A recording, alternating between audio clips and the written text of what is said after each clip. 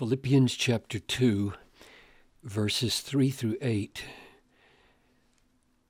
contains some of the most practical and some of the most superlative, glorious realities in the world. And the relationship between the two is the one thing I want us to focus on in this session. Father, I pray that you will help us to be appropriately amazed at what massive and glorious realities you put underneath to support our daily practical lives. I ask this in Jesus' name. Amen. This is, in fact, a great Christmas text, but it relates to everything in the Christian life. Here's what I want you to see. Ordinarily, at least in my mind, what supports something else would tend to be lesser, and the aim and the purpose and the supported thing would be the greater.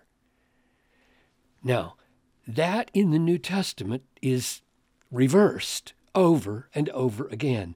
And the great thing is here, and the simple, practical outcome is here. And that's what we're going to see here. God may be here, and you may be here. Or the cross may be here, and your forgiveness may be here. Or the incarnation or Christmas may be here, and your humility may be here. Isn't that amazing?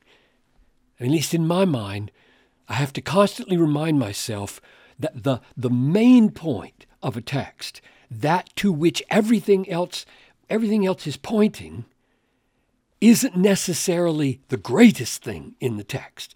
But the great thing in the text might be brought in as a ground or a support or an argument for something far less great, but important and beautiful. So let's read the text and see this happen. Do nothing from rivalry or conceit, but in humility count others more significant than yourselves.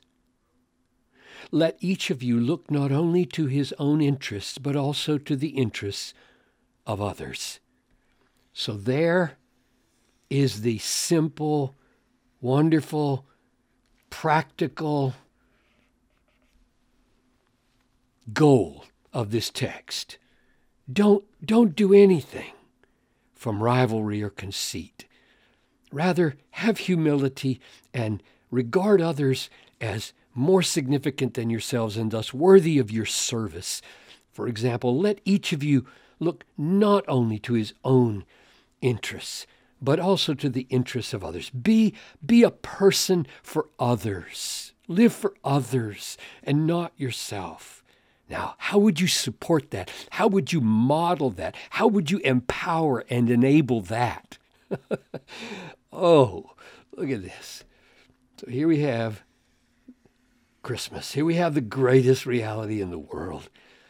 Have this mind right here, what I just described, that mindset of lowliness and service and other orientation. Have this mind among yourselves, which is yours in Christ Jesus, who, though he was in the form of God, did not count equality with God a thing to be grasped, but emptied himself, taking the form of a servant. A servant, that's what this was. Take thought for the interests of others. Regard others as more significant. Be the servant of others. Or he didn't count equality with God a thing to be grasped, just like we are to count others more significant than ourselves. There's some great regarding and counting going on. Being born in the likeness of men. There's Christmas, right? It's the incarnation, being born in the likeness of men, being found in human form. He humbled in humility. Count others more significant than yourselves. He humbled himself by becoming obedient unto death, even death on a cross. So I circled all those so that you could see the descent of humility and service. 1, he was in the form of God. 2, his mind at that point was not to grasp it. Like, I've got to keep this. I've got to keep this glory. I've got to keep all this power.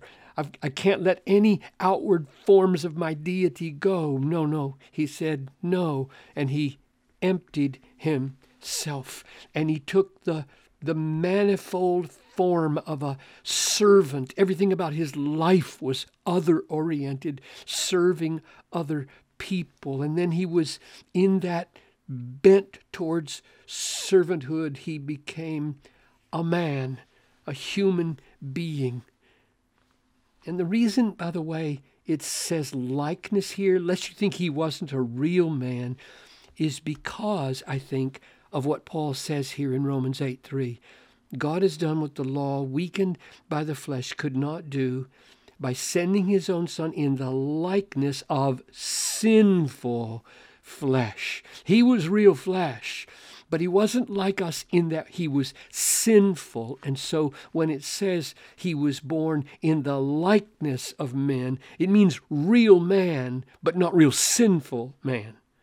And being found in human form, I won't give that another number because that's being born in the likeness of men. Now he's in human form, being found there. He humbles himself. So his humility didn't end here. As soon as he becomes man, he didn't start strutting.